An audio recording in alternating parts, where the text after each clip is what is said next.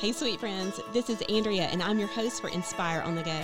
I'm excited about the chance to talk about life, ministry, and our relationship with Jesus. I can't wait to see what God has in store. So grab a cup of coffee and join the conversation. Hey everybody, I hope you're doing really well today. This is Andrea, and I'm so excited to be coming to you from Geyer Springs First Baptist Church. I have a very special guest with me today, Kathy Litton from North American Mission Board. So Kathy, welcome to Inspire on the Go. Andrea, it's so good to be here. So you have some Arkansas roots. I do. I lived in Northwest Arkansas for 4 years and loved every minute of it, and the people embraced me so much, and it's just a great place. I love to go to Northwest Arkansas for a couple of reasons. It's a beautiful place. I have family there, but the shopping and the restaurants are always kind of on the top of the list. Yes, no, it's a great place to live. But you know, my family has roots in Northeast Arkansas as well. Okay. So my mom was born in Arkansas, and I have a great affection for the state and the people in it. Well, we love having you in Arkansas, and we want you to know that this is like a second home for you. No, it is. It totally is. All right. Well, tell us a little bit about you, your background, your story, and how you ended up at North American Mission Board. Okay.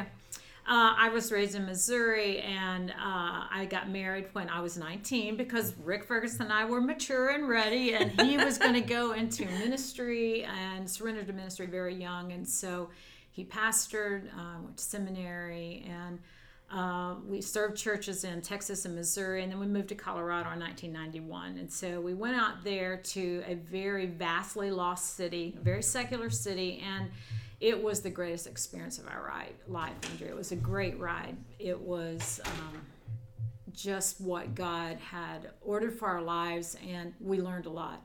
And God moved in powerful ways in our church, and Rick began planting churches out of our church in 1994, which there wasn't much activity with church planting at that time.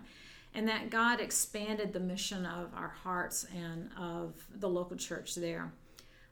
Tragedy came in our family in 2002 when we were coming back to Missouri for a family vacation. We had a terrible car accident. Rick was killed. And it was obviously the darkest day in our family's life. And my kids were 17 and 18 and 22, and Rick and I were both 45 years old.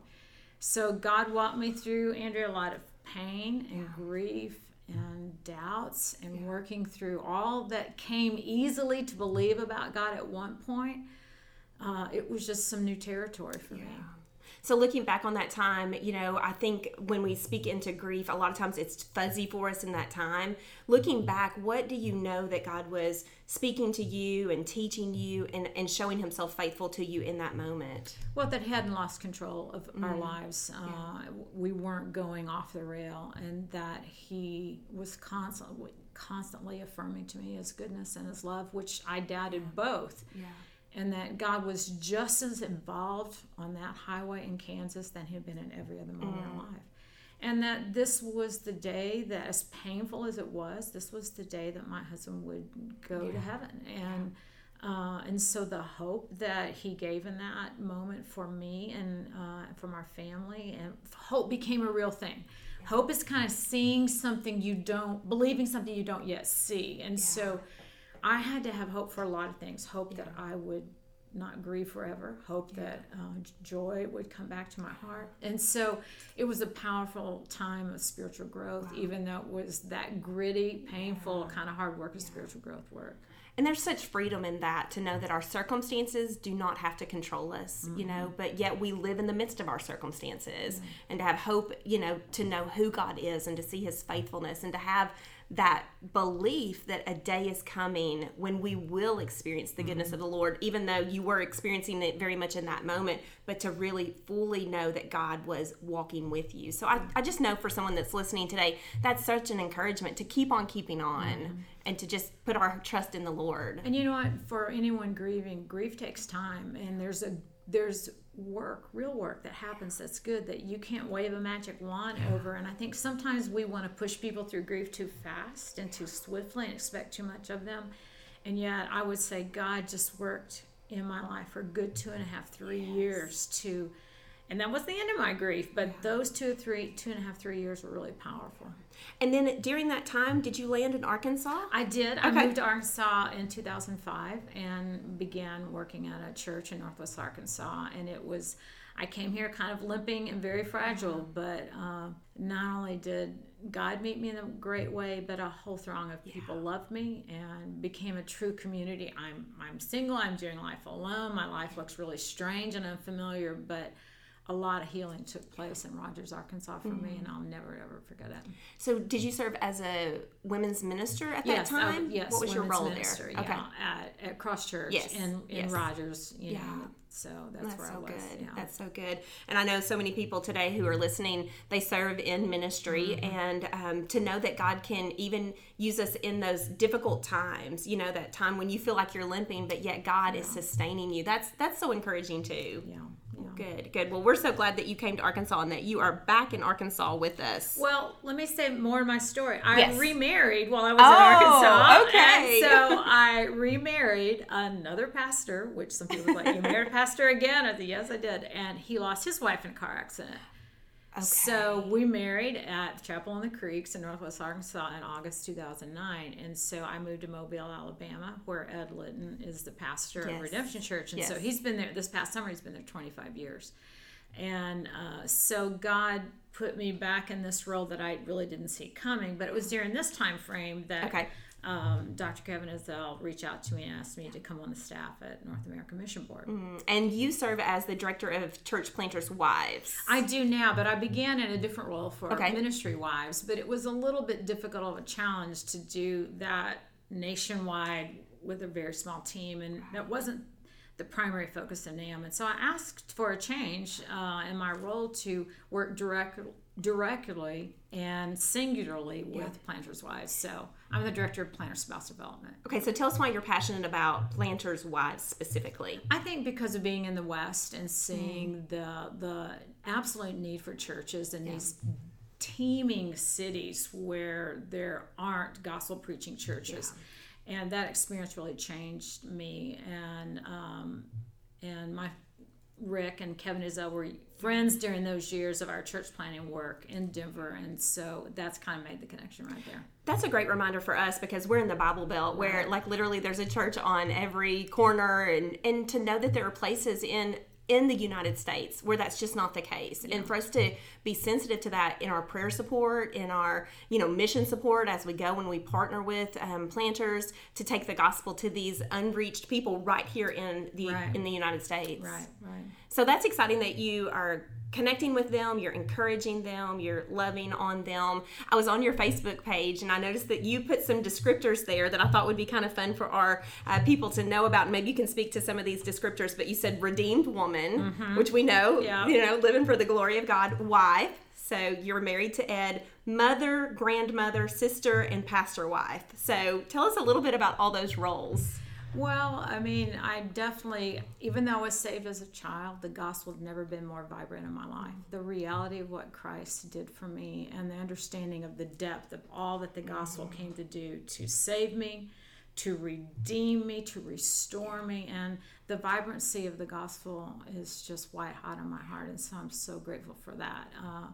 And so I love being, Ed and I are in a second marriage, and we're very grateful for this season in our life. And a second marriage takes a lot of work, but I'm telling you, the beauty that's come out of our lives together has amazed both of us. And the love that has grown over time is just, it's kind of like a second blessing. I've been married to two really good men, Andrea, and I don't think many women, there are a lot of women that aren't married to one good man. So even though Ed and I would rather have other stories and have a 45-year marriage, because that's how long Rick and I would be married if he was alive, but I see the beauty in what he's created with Ed and I together. That's beautiful. That's beautiful. All right, so let's talk a little bit about women in ministry. I want to tackle this topic with you because it's certainly a topic we hear about, we see on Facebook and Twitter and social media, and we're experiencing it, in our local churches. So give us an idea of what's happening on the national platform when it comes to ministry to women and how that's impacting our local churches. Yeah. Well, I want to say this. I've been a longtime Southern Baptist. I'm 63 years old, and this has been a very important issue to me for a long time. And just to be frank, it was a couple years ago, I told a friend that's about my age, I said, I don't think things will change in regarding women and their use in the local church and the Great Commission causes as much as I thought they would within SBC Live. But you know what? a lot of things have happened since I said that. Yes. There's been a lot of hopeful traction that has come about in our denomination. And while the changes are small, they are not insignificant. And so I see women being engaged across a wide spectrum of creatives and administrators and writers and teachers and communicators and organizers of movements that there's a lot of ways for a woman to be involved in the kingdom of God, and I see them more employed. I want to use the word engaged because there's jobs, but you don't have to just have a position to be doing this. And so I think the value of women roles, I see a change in the church. Is it as much as we'd like to see? It's a little slow, but it is happening. I'm encouraged by it. I'm so glad you're encouraged. Just this past week, I think I've received 3 phone calls from young women who are coming out of seminary. These women are trained and they're actually like, where can I send my resume? Yeah. Where can I'm ready to step into working within the context of the local church. And so it's exciting to see God raising these women up. And I just have been encouraging them, as you are faithful and obedient, you just need to watch God open doors. I think that's my story more than anything else. I wouldn't imagine, 20 years ago when I was in seminary that I would be sitting here today. But God, in his faithfulness, he is on the move, and he is opening those doors. And so I'm so excited to see many of the changes that you're talking about. Let's talk about why this conversation is important. Why do we need to talk about women in ministry and the role of a woman in the local church?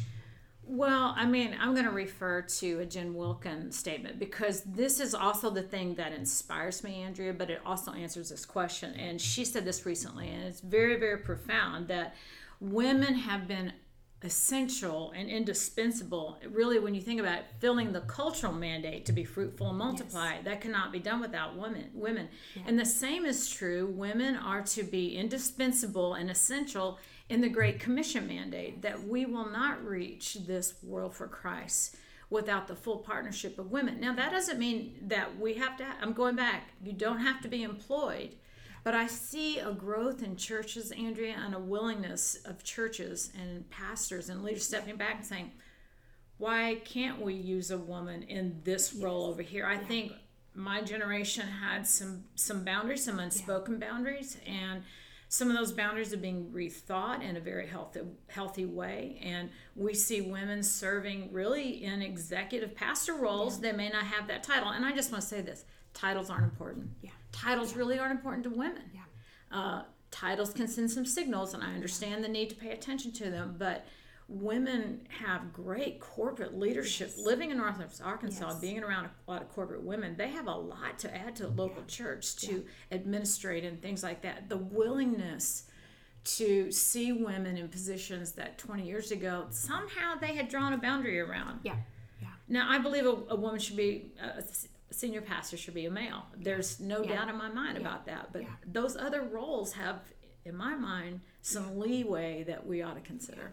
So, Kathy, as you're sitting at the table, I know God has just elevated you and you're getting to speak direction into maybe even how women can be utilized in ministry in local churches, but also on the national level. When you sit and you talk with guys, how are you helping them to understand maybe some of the different ways that women can be plugged in and working for the gospel of Jesus Christ? Yes, because now I do represent women. My role at NAM is to represent and advocate for women. So my job requires me to advocate for their needs. And now not every woman is assigned to a women's context, but in that process, Andrea, I'm presenting their needs. We're talking about budget dollars, we're talking about personnel.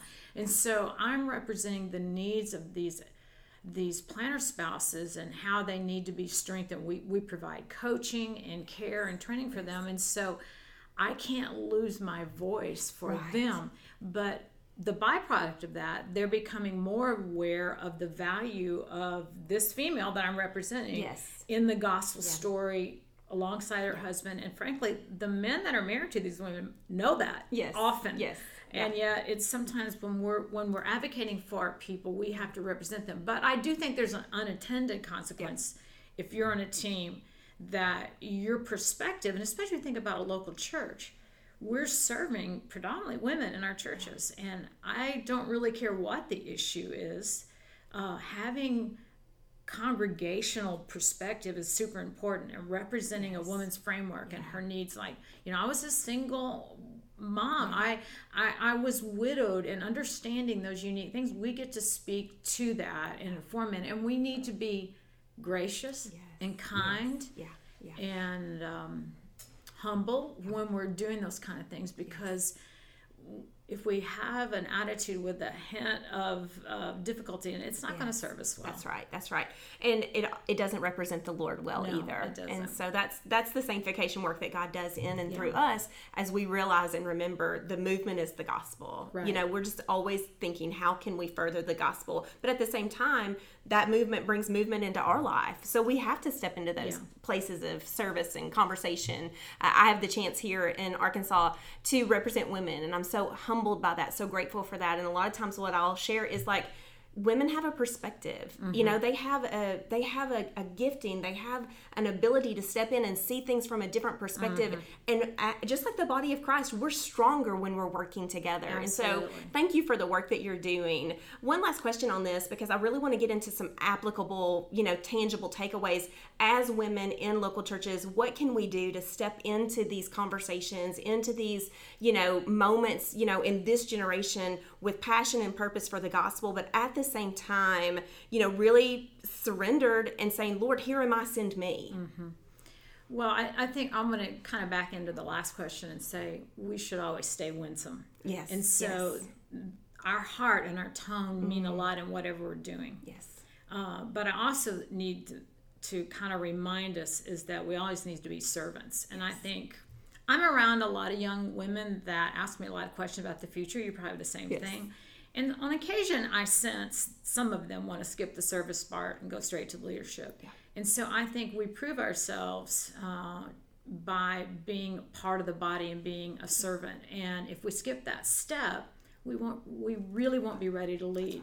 But I think we're winsome, we're servants, we're looking for moments where you can see that you could help a perspective with just some understanding and really understand that they don't know what they don't know, and not to be mad about that.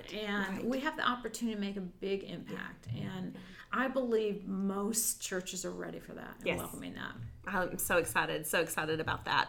Okay, so let's talk a little bit about leadership. I know you're passionate about leadership, and that's something that we're really focusing on here, is really helping to equip our leaders from a leadership standpoint. So what is maybe some of your favorite leadership advice that either you've received or that you like to give? Wow, that's a big question.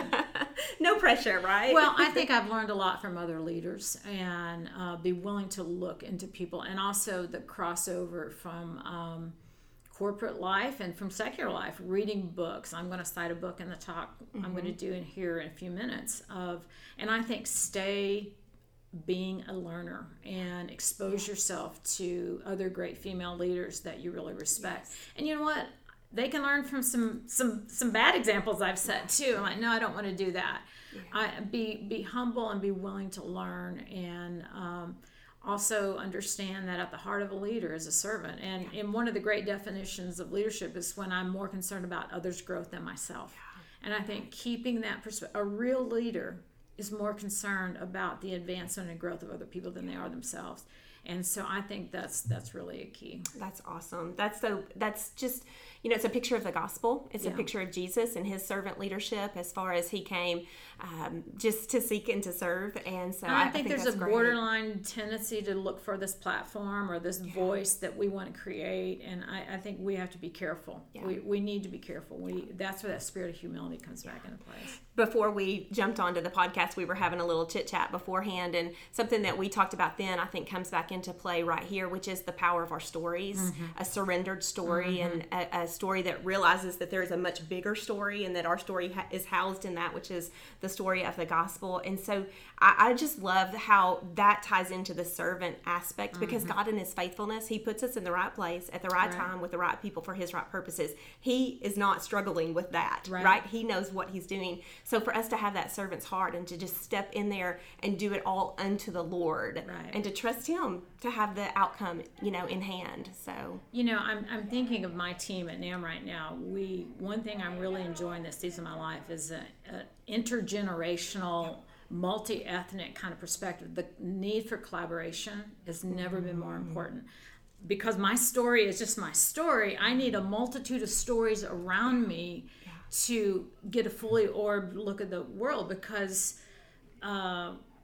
this world is changing, and the diversity out there, we need to represent it in what we do and how we present and all those perspectives that we have. And so collaboration as a leader, I'm turning to young women to run ideas past them, because I just don't know what I don't know about being a 29-year-old in America anymore. I've lost sight of that. It's been a while, right? For both of us. But I'm around tons of planners' wives that are first-generation Christians, Andrea. They don't even know a 60-year-old Christian woman. So the opposite is also true. Yeah.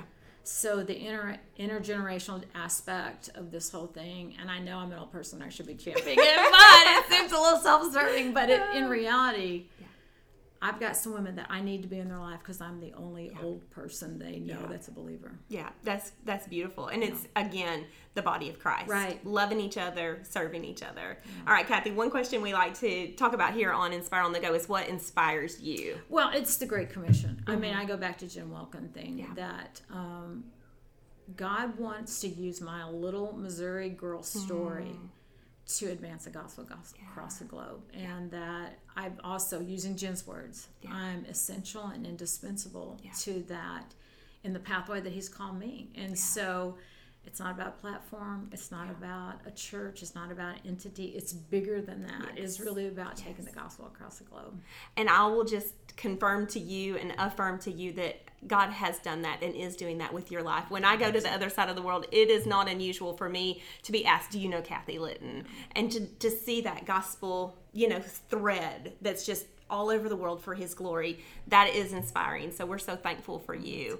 Well, we love having you in Arkansas. Please come back all the time. Well, I will have grandchildren up here, so just get me back here. That's right. All right. And later today, you're going to be talking about how to be an emotionally healthy woman. Yes. And so just a quick preview for our listeners. We are going to try to record that and hopefully add that as a bonus show next week. And so that is the best reason why we want you to subscribe to Inspire on the Go, because we have all kinds of surprises and plans for you. And so when you subscribe, when you like, when you share this with your friends, it just means that more people hear about Jesus, more people hear the gospel, and we are encouraged as we live life together. So be sure and take a moment and do that, and come back next week for more episodes of Inspire on the Go. Thanks for listening. I hope today's episode helps you embrace the full, free, abundant life that God provides. Don't forget to follow, like, and subscribe to Inspire on the Go. If you would like more encouragement to help you grow in your faith, visit my website at AndreaLennonMinistry.org. Come back next time and enjoy another episode of Inspire on the Go.